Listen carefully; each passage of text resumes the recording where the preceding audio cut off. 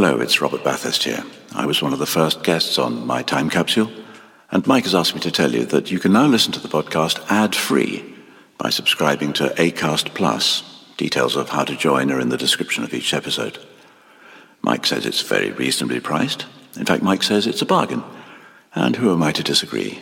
Locked here in his cellar. Anyway, for a small subscription, Acast Plus, My Time Capsule, ad-free. Free. Unlike me. Cool fact, a crocodile can't stick out its tongue. Also, you can get health insurance for a month or just under a year in some states. United Healthcare short-term insurance plans, underwritten by Golden Rule Insurance Company, offer flexible, budget-friendly coverage for you. Learn more at uh1.com. Hold up. What was that? Boring. No flavor. That was as bad as those leftovers you ate all week. Keke Palmer here. And it's time to say hello to something fresh and guilt-free. Hello Fresh. Jazz up dinner with pecan-crusted chicken or garlic butter shrimp scampi. Now that's music to my mouth. Hello Fresh. Let's get this dinner party started. Discover all the delicious possibilities at hellofresh.com.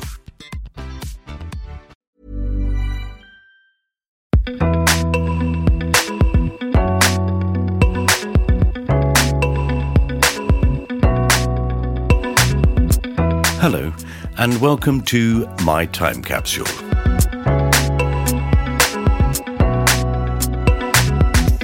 My name is Mike Fenton Stevens, and this podcast is where I ask people to tell me the 4 little things from their life that they treasure so much that they would like to preserve them in a time capsule, and the one personal thing or experience that they loathe and would like to be rid of, by burying it in the ground.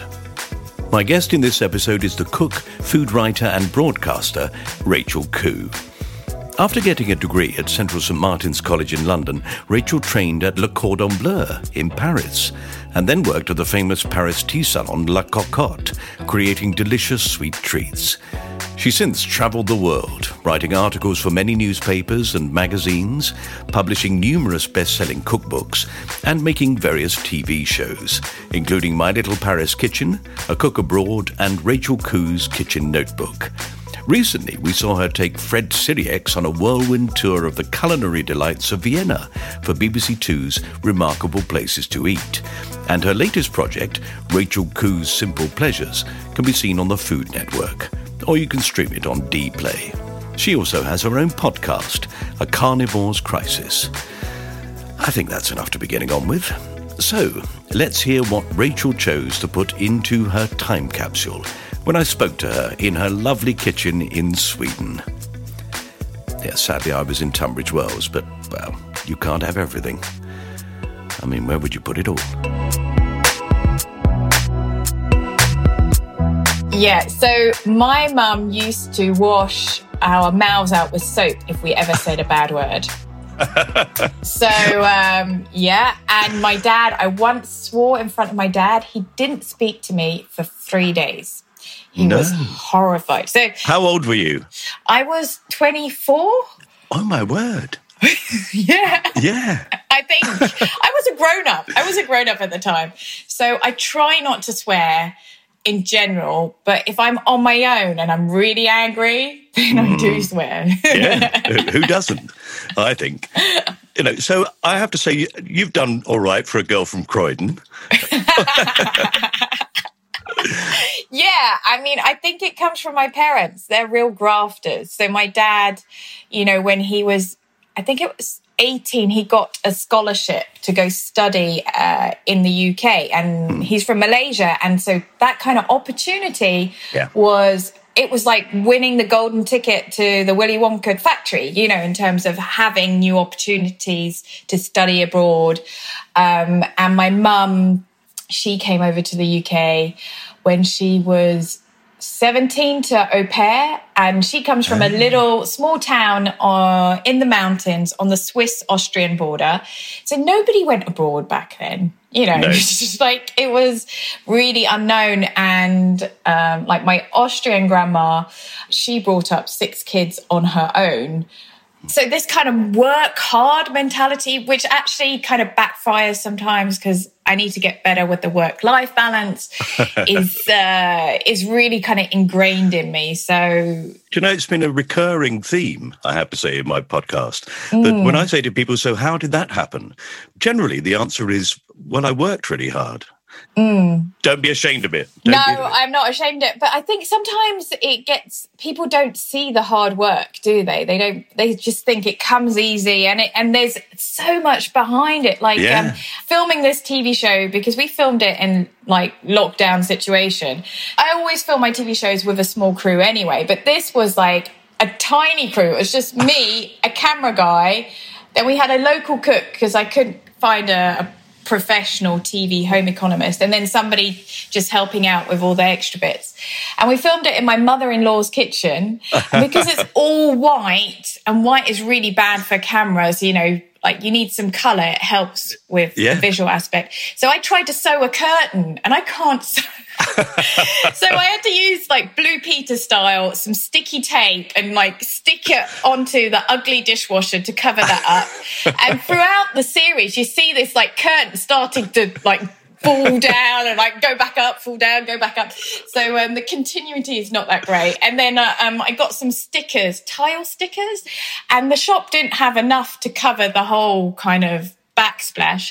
So I had to alternate. Looks like you've had a designer in. Oh, well, anyway, I won't be doing a makeover show, that's for sure. So, brilliant. When's the programme out? It's today. So Thursday, the 2nd of July, it's airing today. So it's on the Food Network at 9:00. Super. I can't believe it, because we filmed at Easter, and I was supposed to film another TV show in March, February. And then lockdown happened, and that was supposed to be filming in the UK. And then Discovery reached out and said, look, have you got any ideas of shows you can film under lockdown? So from pitch to actually filming, we had like less than a month. Wow, that's impressive. And then we're still post-production. I'm doing the last voiceover today. And what I do is I get like my 3-year-old's play mat and some pillows, and I make this little cave with a duvet. I know that world. Yeah. Exactly. So I create my home sound booth. So it's all very makeshift. But we made it work, and I'm a true believer in, okay, you might have a problem, but it's not a problem. You just have to think in another way. How can we find a solution? There's always, life is full of problems. It's just how you handle them, and it's finding ways of overcoming that and actually embracing the challenges as something positive rather than negative. Yeah. That's what I try to do. I don't always succeed, but I try. People have done the most extraordinary things during lockdown, I think. It has been a blossoming of people's inventiveness. It's great. We may have to get used to it. You never know. People may eventually listen to this and go, what are they talking about? What virus? That's what we hope for. But they may go, yeah, we're still there, mate. 3 years later. Thanks very much.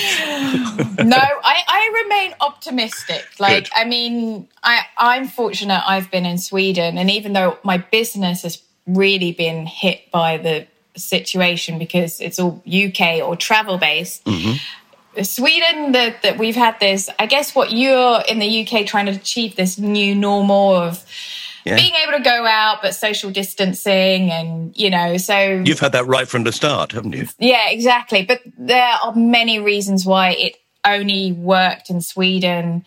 I mean, like the fact that Sweden's twice the size of the UK with only 10 million people helps. It's a big factor. So that's why we've had this situation. But, I feel very fortunate to have had that, freedom to be able to go out. I mean, I have friends in Paris who are, I had to have a note, and I could only go out once a day, and you can't exercise between this and this time. It was quite extreme. So, yeah. Oh, God. Right. So, Rachel, we're going to talk about 5 things from your life. Yes. I'm quite excited to find out what they are. It was so difficult. How do you pick out 5? I was like... I don't know. Nobody can see this because it's a podcast, but I'm literally holding my hands on my head going, how do I pick out 5 things? My things I've picked out, which are really kind of personal to me, and things where if people looked at it, they might not get it. So anyway, well, we'll see. We'll see. The important thing, I think, Rachel, is that it is personal to you. That's what makes it interesting to listen to, because we don't know what that is. Nobody knows.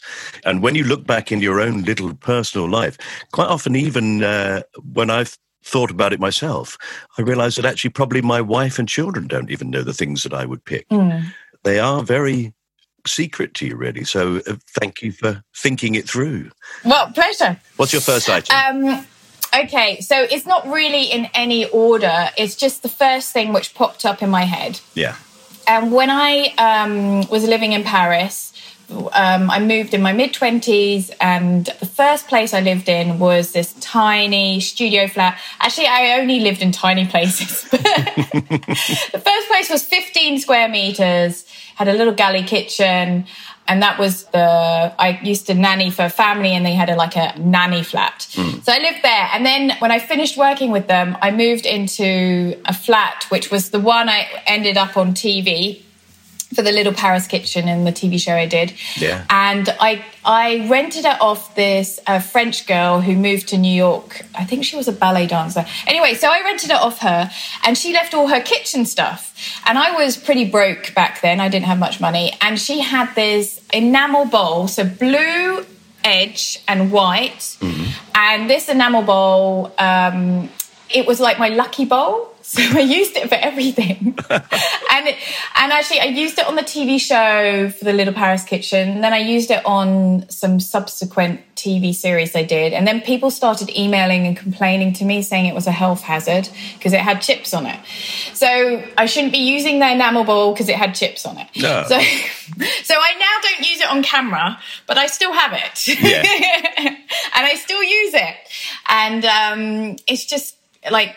Because the girl I rented off the flat, she said I could have the bowl. So I've kept it. And when I moved from Paris, I moved back to London, and now I'm in Sweden. It's kind of followed me everywhere. And I used to not only use it for TV shows, but also when I had to do events like cookery demos to lots of people, I would take it along because I would be so nervous. And it would be like a comfort bowl. Did you speak French before you went to Paris? Bonjour, je m'appelle Rachel. Comment allez-vous? Like that kind of Jane Birkin, but worse. So, and now my French is bonjour, comment ça va? Je m'appelle Rachel. And so I'm a bit more fluid and stuff like that. But when I was doing... So the Little Paris Kitchen, the cookbook, got translated into French, which I think is quite ironic because it's a Brit telling the French how to cook French food. I don't know, it was a bit random. But anyway, I had to do a lot of promo in French. And I realised French journalists loved when I played La Petite Anglaise, so the little English woman. So I would ham up my English accent when I spoke French. Yes, it's true, actually. I think the French find the English accent attractive, and we find the French accent attractive. So it's one of those things. My mother-in-law lived in France for 15 years. Wow. Where in France? Just below Orléans. Oh, okay. In the countryside. But the French people adored the fact that she never lost her English accent. And in fact, she still does it now, actually. She used to do this thing where she would sort of spoonerise French words. So, for example, a corkscrew in French is she would call it either a tire-bouchon or a bouchon-tire. Ah, yes. And they loved it when she got it wrong. Yeah, it's kind of, it's charming, isn't it? Those little touches. So, so I played the La Petite Anglaise for the French. I don't blame you. Yeah. So you were 21, did you say? So, no, I moved when I was it 25, 24? Right. Hang on, 25. So 25. I moved when I was 25. So I graduated from Art College in London. And then I went on to do fashion PR marketing. And then after a couple of years of doing that, I felt, this isn't for me. I'm going to move to Paris and learn how to bake. Great. So that's what I did. My parents thought I was crazy. Said, stay in your well-paid job and pay off your student loan and then move to Paris. And I was like, no, I'm just going to move to Paris. Yeah, that's what a St. Martin's girl does. Yes. My daughter-in-law went to St. Martin's.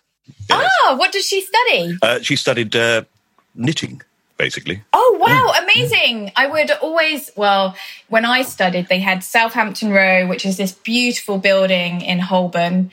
I was based there, and I would walk past the knitting studio, the textiles. It was always so beautiful what they were making.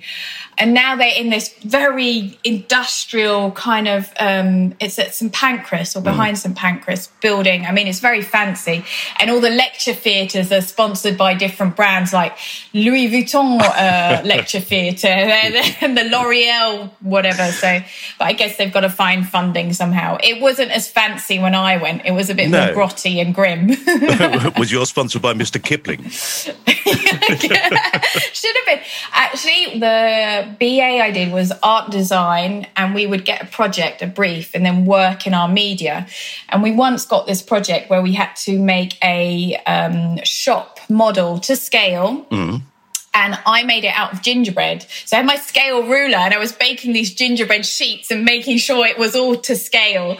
Even back then, I was obsessed with food. So, it's followed me throughout my career, really. Where does that come from, do you think, that obsession with food? It definitely comes from my, culture, my family. So my Austrian grandma, I have memories of sitting in her, she had a small kitchen, and watching her make strudel dough, stretching this amazing dough, or hunched over the stove and making this amazing chicken dumpling soup. And for her, food was always a way of showing her love and really kind of looking after people and caring for people. And she found when all the grandkids, because I have lots of cousins in Austria, we would all kind of go down to Alma, Austrian grandma, and she would always have good food. She'd always have cake, and she'd always have something tasty. And my grandma should always complain when my aunt or my mum made something, like for instance, Spätzle, which are these button dumplings. So there's not enough butter. There was never enough butter with my grandma. Well, I saw you show Fred around Vienna on the television the other day. It was lovely. But wow, some of the food was amazing. Yeah, I mean, I really love Vienna. It's so beautiful. The architecture, it really reminds me of Paris in some way in terms of how stunning it is. But the food, people always kind of dismiss Austrian food, and Viennese food has a very particular kind of culture, which is quite different to where my relatives come from, because they come from the opposite side of Austria. And actually, when my relatives, if people from that region, Vorarlberg, are on TV and they talk, they get subtitled because the rest of Austria can't understand their dialect. It's that strong. So, yeah. So where is that, near Graz and those sort of areas? No, so you would fly to Zurich, and then you get the train past the Zurich lake, which is beautiful. And then you cross the border. So I guess the most famous place would be, it's not far from St. Anton, the ski region. What's another really famous? Lech. Lech is probably the most famous, is that region. Yes. So it's literally just mountains, and it's stunning. I'm wonderful, lovely. Really sad that I can't go visit my parents this year. It's not looking like it. So, but last summer we were there. It was lovely. I toured Austria when I was a student in a theatre show. Oh, wow. It was really lovely. We went everywhere. It was great. Oh, amazing. And did you do it in German, or was it in English? No, we did it in English. Well, of course, the great thing about Europe, this country, this place that we've decided to abandon in this country, bizarrely. Enough said on that. Anyway. Yes. There we are. I now have a Swedish passport. So I have a British and a Swedish, but I'm officially now, I could say I'm Swedish, no longer British, if I wanted to. Yeah. So, No, but we toured around, doing the whole thing in English. Amazing. We did quite a complicated play, The Critic, by Sheridan. So a sort of a restoration comedy. Wow. So it's great fun. Really good fun. And I loved Austria. That sounds like amazing. I did theatre studies as an A-level. And I performed at the Fringe. Did you? When I was a teenager. Yeah, because I was part of a youth theatre company. And we performed at the Quaker House in Edinburgh. Yeah. It was a play about a Japanese factory poisoning a village and everybody dying. And anyway, it was quite hardcore, quite heavy. But we made these amazing papier-mâché fish, which would dance and stuff like that. And we would have to go up the main high street and flyer everybody, come to our show, because social media didn't exist then. So that's how old I am. So we would be flyering with our fish heads, like, come and see us. On the Royal Mile. Yes, exactly, the Royal Mile. It was a long time ago. But we did get a 4-star review in the Scotsman. Fantastic. So, I did all right. You know, they never give anything less than a 5-star, don't you? Well, there you go. As a teenager, I was hugely like, oh my goodness, that's amazing. I mean, we even got into the newspaper. I thought that was pretty impressive. Yes. I think it's a really, really wonderful thing when children get involved in theatre. Yes. It does things for them. You know, I mean, look at you. You would have been a shy little girl from Croydon. You'd never have dared go to Paris. I don't know. I think it was a combination. My mum said the first day I went to school and came home, I told everybody at home, and my grandma was staying with us at that time, that they all had to sit down and I was the teacher and everybody had to listen to what I was saying. So I've always been quite assertive, apparently. Okay, that's very good. Well, just because you'll give me that look, I'm going to take your lovely bowl and I'm going to put it into the time capsule and make it safe and preserved. No more chips on that bowl, Rachel. No more chips on that bowl. Okay, we'll keep it safe for now. Okay. Lovely, that's gorgeous. So what's your second item? Right, so as a teenager, I've always been very artsy, and as a teenager I grew up in Germany, in southern Germany, in Bavaria, about 60 kilometers northeast of Munich, in a very, very small village. Actually, in a hamlet, that would be the right term. My neighbours were chickens and fields. So as a teenager, it was extremely boring. You know, I had to take the bus into town. It would take an hour to get to school every day. So when I got home from school, I would all my friends were back in town at school. So I had to kind of find things to entertain myself. So I was very much into crafts and music. I played the saxophone then and the flute. And God, you were bored. I was bored, yeah. You were really bored. Yeah, exactly. Anything. Because I wasn't really into sports. Like my younger brother, he was really into sports, which was great. Because if you live in the countryside, you can go kick a ball and there's some kids will join you. There's always football. Yeah. Or there's always in the winter, the pond would freeze and you could go ice skating and play ice hockey. And that wasn't my thing. Right. So I was a very indoorsy, quite geeky kind of teenager, very awkward. And I would always be making things. And I, at that time, like every cliche teenager, I wrote a diary. But it was always, I got very simple kind of lined notebook. And then because I didn't want anybody to read it, I would cover it with cardboard and make this makeshift lock on it. And I would decorate each diary with different, I don't know, it was like a collage of different colours, or maybe it was magazines or whatever. And I still have all these diaries, which I wrote over several years. Do you read them?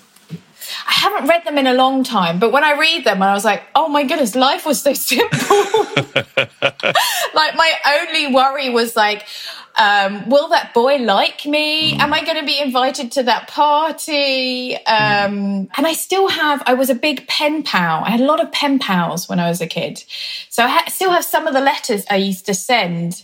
And I had this one pen pal in the UK who was actually a friend. And we decided to make a teenage girls magazine together. Great. Yeah.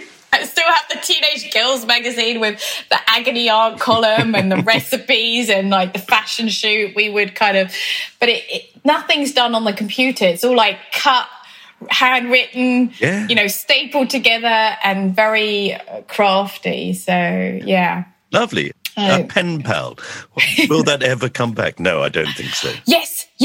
I have a 3-year-old and a 1-year-old, and my 3-year-old, he can't write, obviously, but he draws drawings and we send them off to grandma, grandpa, or we send letters. But there's nothing nicer than receiving those gifts, I think. Yes. But nothing comes through the post apart from bills and advertising. Yeah. And Amazon. I know. Amazon, yeah. I am fortunate being a food writer. I get sent a lot of cookbooks. Oh, brilliant. Which I feel really grateful for because, I mean, how beautiful to get a cookbook in the post. And I know as a writer how much work goes into making a cookbook. So I really appreciate that somebody wants to send me one. Yeah. Snail mail, it's the best. I used to be a lot better at just sending letters to people. But right now it's just with the current work and juggling kids, it's just about putting out fires, really. I bet it is. Well, nobody's going to look back and go, oh, look, I've just found this text. Isn't it lovely? Oh, look, I found it in a drawer. An old text from my gran. How great. No, we're going to remember our birthday cards and postcards and letters. They're the things that when you find them, you think, oh, wow, look at that. Yeah. They really throw you back. They're really sort of little time capsules themselves, I suppose, really, aren't they? Exactly. Or photo albums. Yeah. So I've tried to print out photos because I only take them on my phone, but I tried to print them out and stick them in an album because my mum's got loads of photo albums from when I was a kid, and it's just so it's nice to actually hold something and flick through it and see it. And the photography is always really bad. Somebody's got like an eye closed or something like that. But that's the joy of it, I think. It is, yes. Now you would take 20 photographs and pick the one that you think is best. But actually, I found a bag in a cupboard when I was cleaning things out a few years ago, and it was full of all the photographs that I'd rejected when they came back from the shop. But they came back, and you go through this pack of 36 photographs, and you think, oh, that one didn't work, and that didn't work. And you leave them in the packet. The other ones you put into the book. But actually, looking back at the ones that I'd rejected, they're gorgeous. They're great. Oh, fantastic. You delete them from your phone now. Yeah, you would. And I think the problem is your phones get lost, you upgrade and the photos disappear and... It's in the cloud. Yeah, it's in the cloud. Wherever that is. Don't ask me. Don't ask me. No. But you can go back and completely relive your teenage life looking at those diaries, can't you? And it must just bring back memory after memory as you're, oh God, that day, yeah. Yeah, I mean, because I lived in this tiny village and my life has, I feel very much been in chapters because I've lived in so many different locations. So I can very well kind of like, this place is kind of this chapter and this time, you know. Yeah. And now I'm in Sweden, so it's like, oh, Paris feels like, did I even live there? I mean, it's such a different kind of lifestyle I had, and then back in Germany, you know, and even when I lived in the UK. Yeah. So it's quite crazy. But the combination of all those things, it's always interesting how it makes you who you are, isn't it? Yeah, it's so, I mean, when I moved to Germany when I was 12, I didn't speak German very well and I didn't want to go. My brother and I didn't want to go, but my parents wanted to move because my mum wanted to be closer to her family in Austria and my dad got a good job opportunity. And so my parents decided to not send me to an international school, but to a German school, to a convent school as well. Oh. Catholic Bulgarian convent school. Perfect. And that was in town. And I have a very strong memory. I had to get the bus at 6:56 in the morning and it was all foggy and it was my first day. I had to get the bus on my own into town. I had to get off the bus, walk 15 minutes to find the school. And my first lesson was swimming and I didn't speak German very well. And I had to go up to the nun and say, like, do sign language swimming, you know. It was like, because nobody showed me where I was supposed to go. I just had to. And my mum said, she's now told me, so I couldn't take you because the removal guys from the UK were coming that day. And she had my brother to look after and she couldn't. She's like, right, you're 12. You're just going to have to do it on your own. That's incredible, isn't it? If you think about that, whether people would do anything like that now with a 12-year-old. I don't know.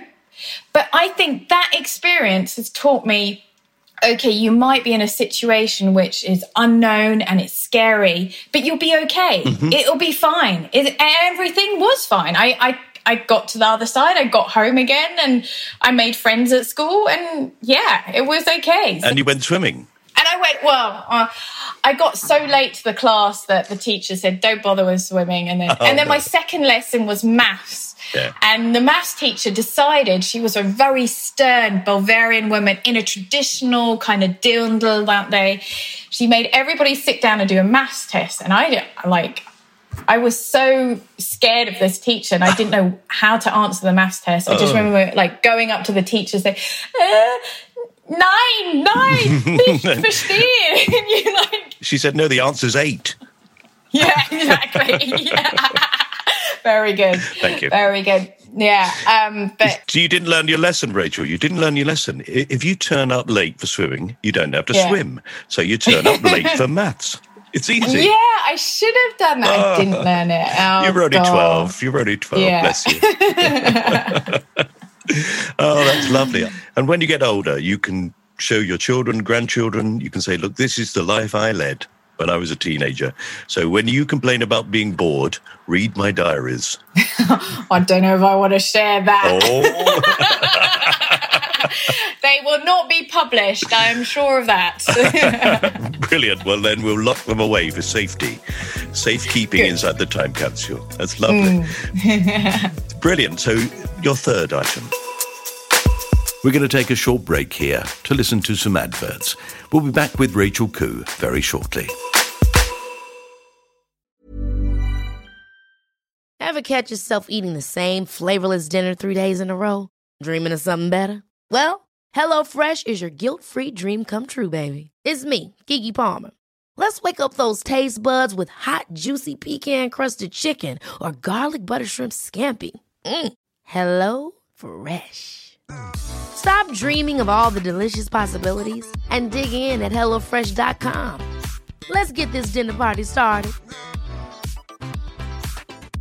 A lot can happen in 3 years, like a chatbot may be your new best friend. But what won't change? Needing health insurance. United Healthcare Tri-Term Medical Plans, underwritten by Golden Rule Insurance Company, offer flexible, budget-friendly coverage that lasts nearly 3 years in some states. Learn more at uh1.com. Quality sleep is essential. That's why the Sleep Number Smart Bed is designed for your ever-evolving sleep needs. Need a bed that's firmer or softer on either side? Helps you sleep at a comfortable temperature? Sleep Number Smart Beds let you individualize your comfort, so you sleep better together. J.D. Power ranks Sleep Number number 1 in customer satisfaction with mattresses purchased in-store. And now, save 50% on the Sleep Number Limited Edition Smart Bed for a limited time. For J.D. Power 2023 award information, visit jdpower.com/awards. Only at a Sleep Number store or sleepnumber.com. Welcome back. So let's find out what the third thing is that Rachel Koo chose to put into her time capsule.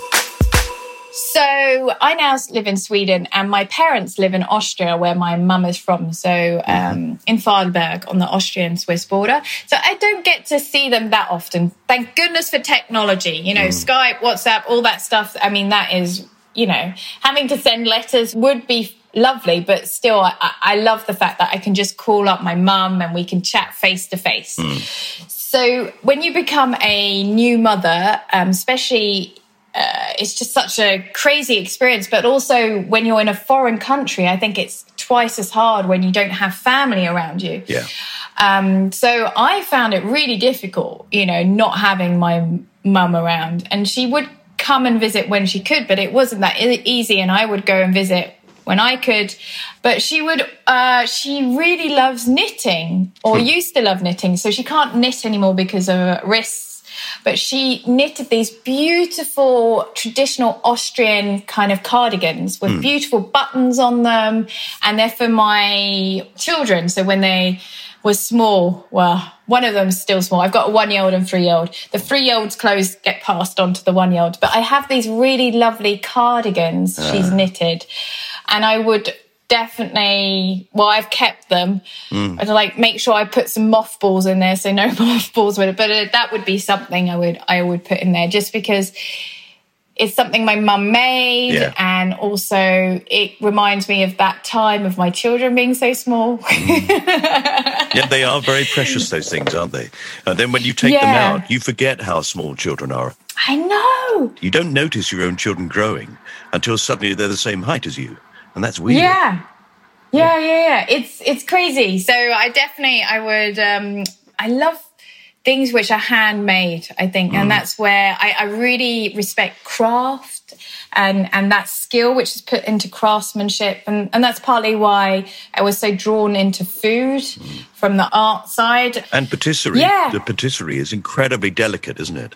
That's a real skill. You can make food taste lovely, but actually, when you go to a Michelin-style restaurant, it's the way that it's presented, the beauty of it as well. Is very much part of the eating experience, isn't it? How it looks. Yes, exactly. And going to culinary school, they try to kind of teach you that precision and that craftsmanship.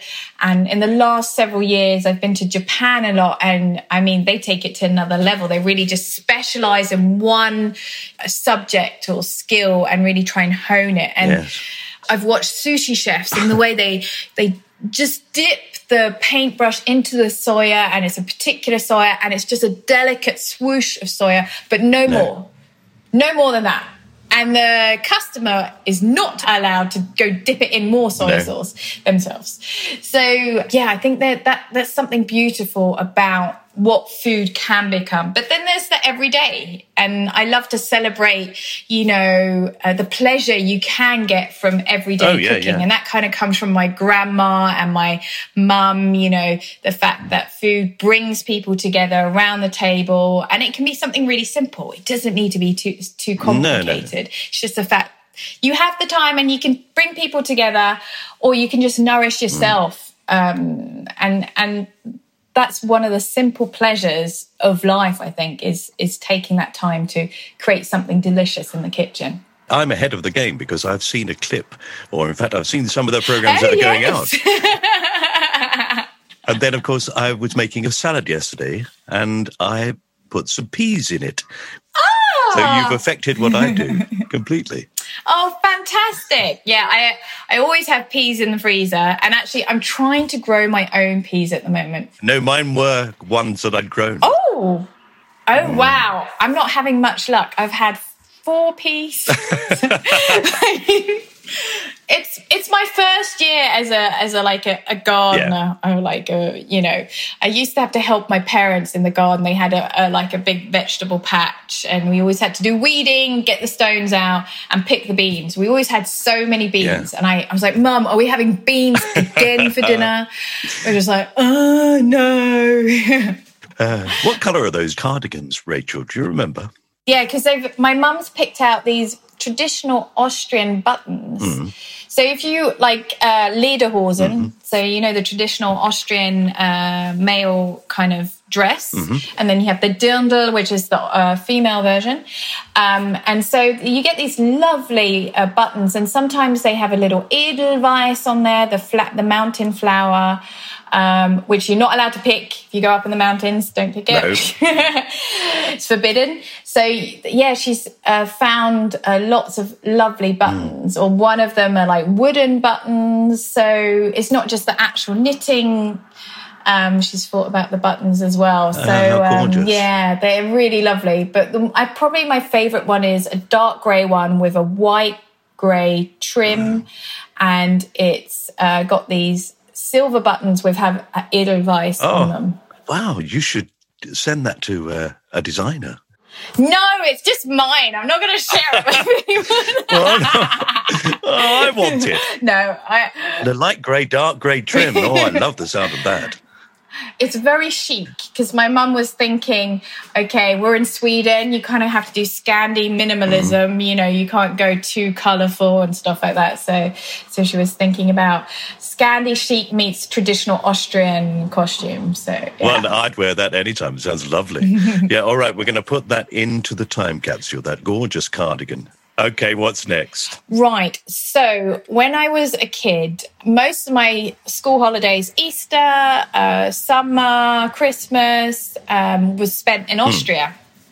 And at that time, all my relatives lived up one little mountain. So I would have one aunt and uncle with cousins and my grandma in one house, my grandma had the granny flat attached to the house. And then you go up, the next house was another aunt, uncle with my cousins. And then you go up the next house with another aunt, uncle with cousins and a great aunt. So it was so much fun as a kid. Yeah. You know, you just like run around up and down the mountain, especially Easter egg hunt, because we'd go from one aunt and uncle to another to just pick up the Easter eggs and the Easter rabbits.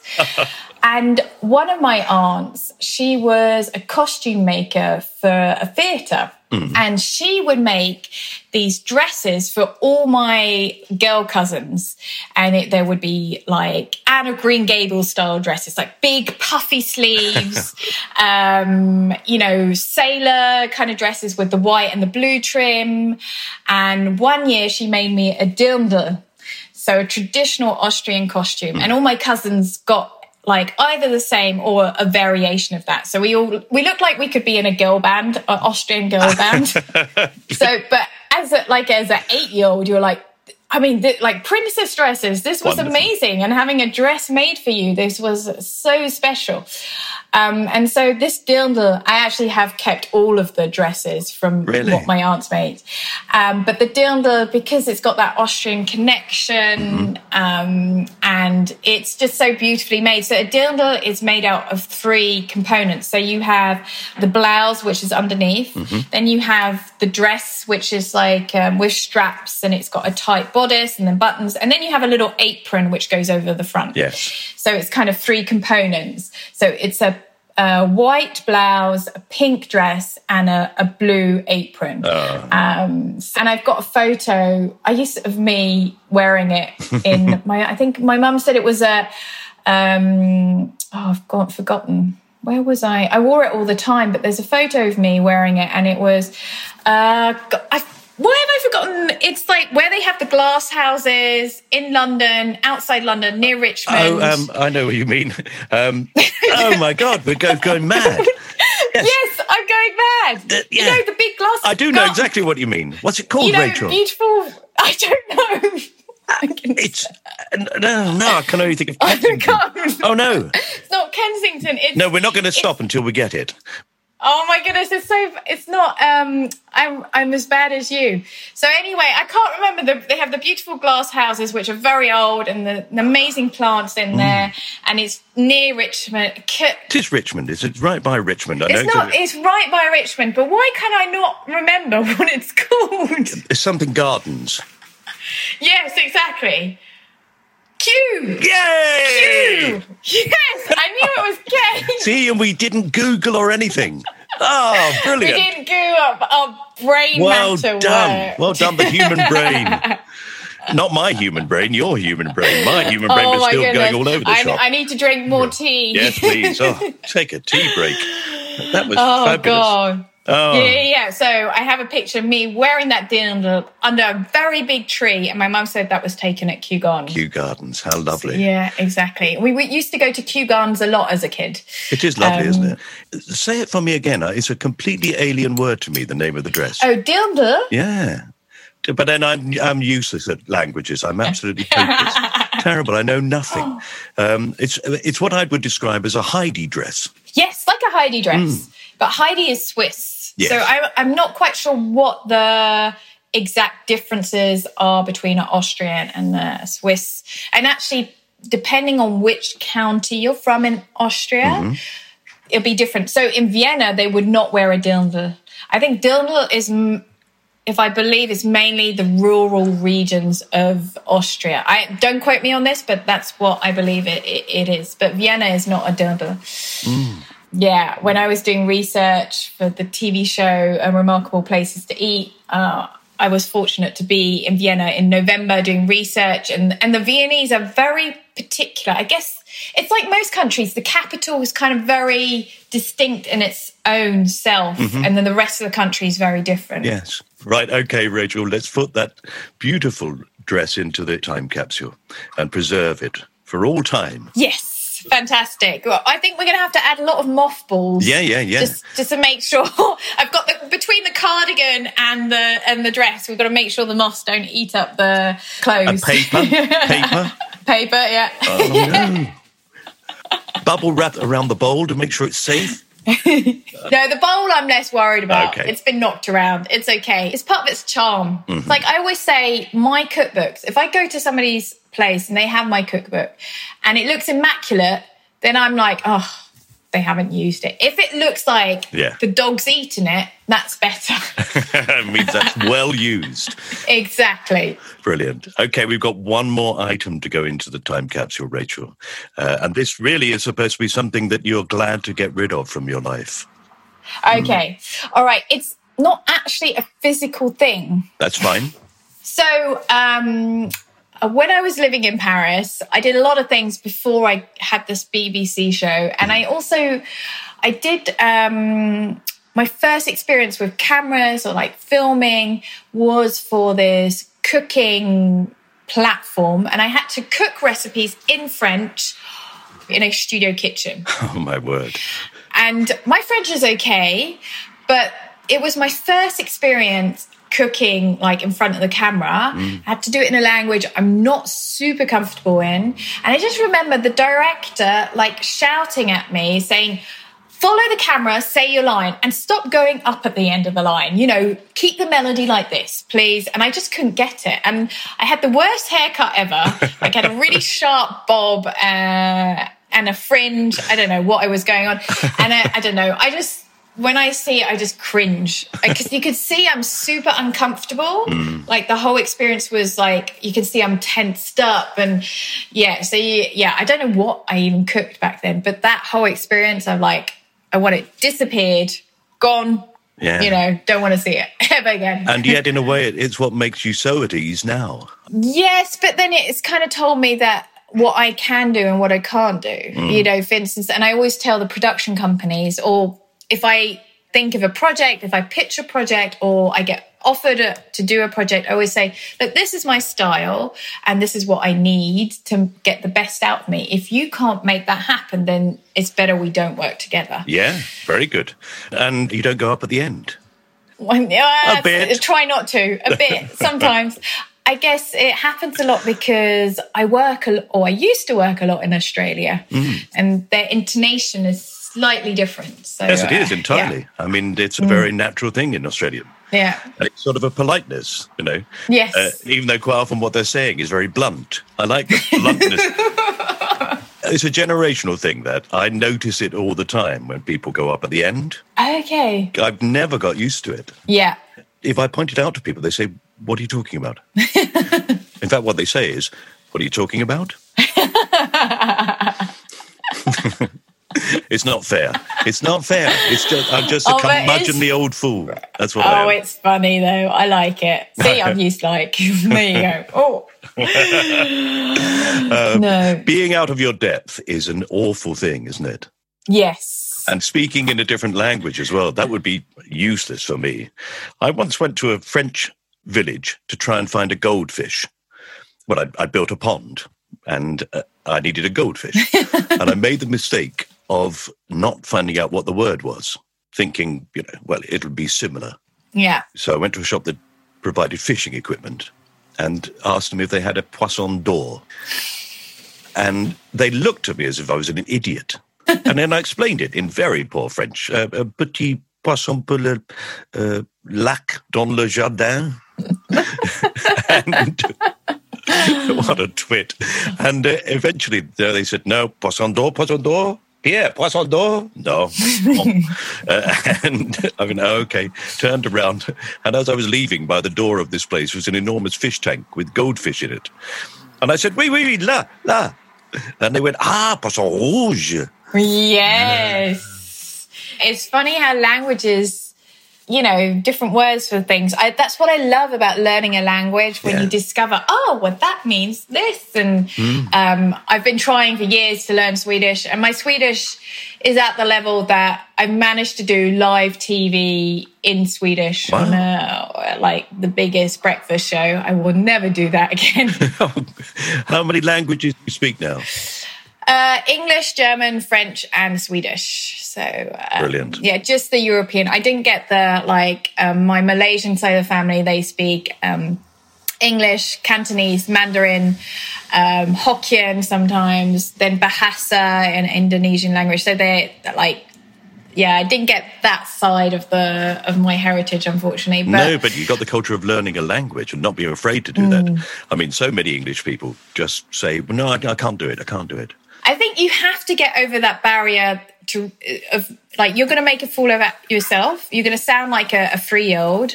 And if you're okay, like sounding like a 3-year-old, which is how I sound when I speak Swedish, then it's all right. I think it's just like communicate. Just people will respect you for making the effort. The endeavour is the important thing in those areas. Yes. Well, as with everything, maybe. I think so. Yeah. And I mean, if you're not willing to fail or make a fool out yourself, then you're not going to achieve anything, because it's only through that process you're going to get to where you want to go. Yeah. I mean, I am only where I am now. It's because I have, well, I don't call it failures, but I have overcome all these challenges, and it hasn't worked out the way I thought it would, but I still found a way to get where I am now. So, yeah. Yeah, you certainly have. You've done absolutely brilliantly in your life. I think, well done. Congratulations and good luck with this new project. Thank you. I shall be watching it and adding more than peas to my salad.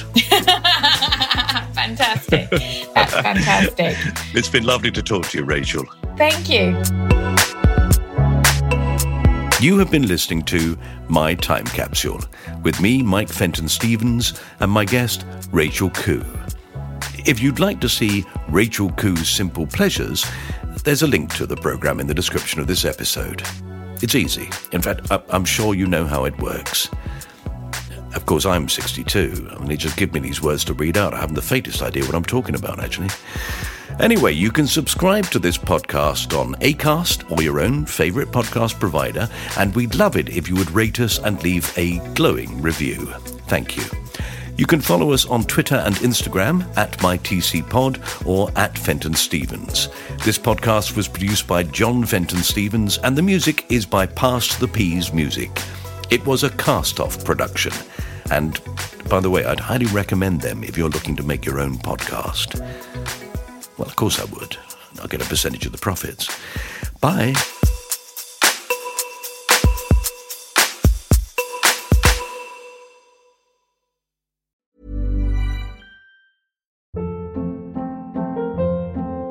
Hold up. What was that? Boring. No flavor. That was as bad as those leftovers you ate all week. Keke Palmer here. And it's time to say hello to something fresh and guilt-free. Hello Fresh. Jazz up dinner with pecan-crusted chicken or garlic butter shrimp scampi. Now that's music to my mouth. Hello Fresh. Let's get this dinner party started. Discover all the delicious possibilities at HelloFresh.com.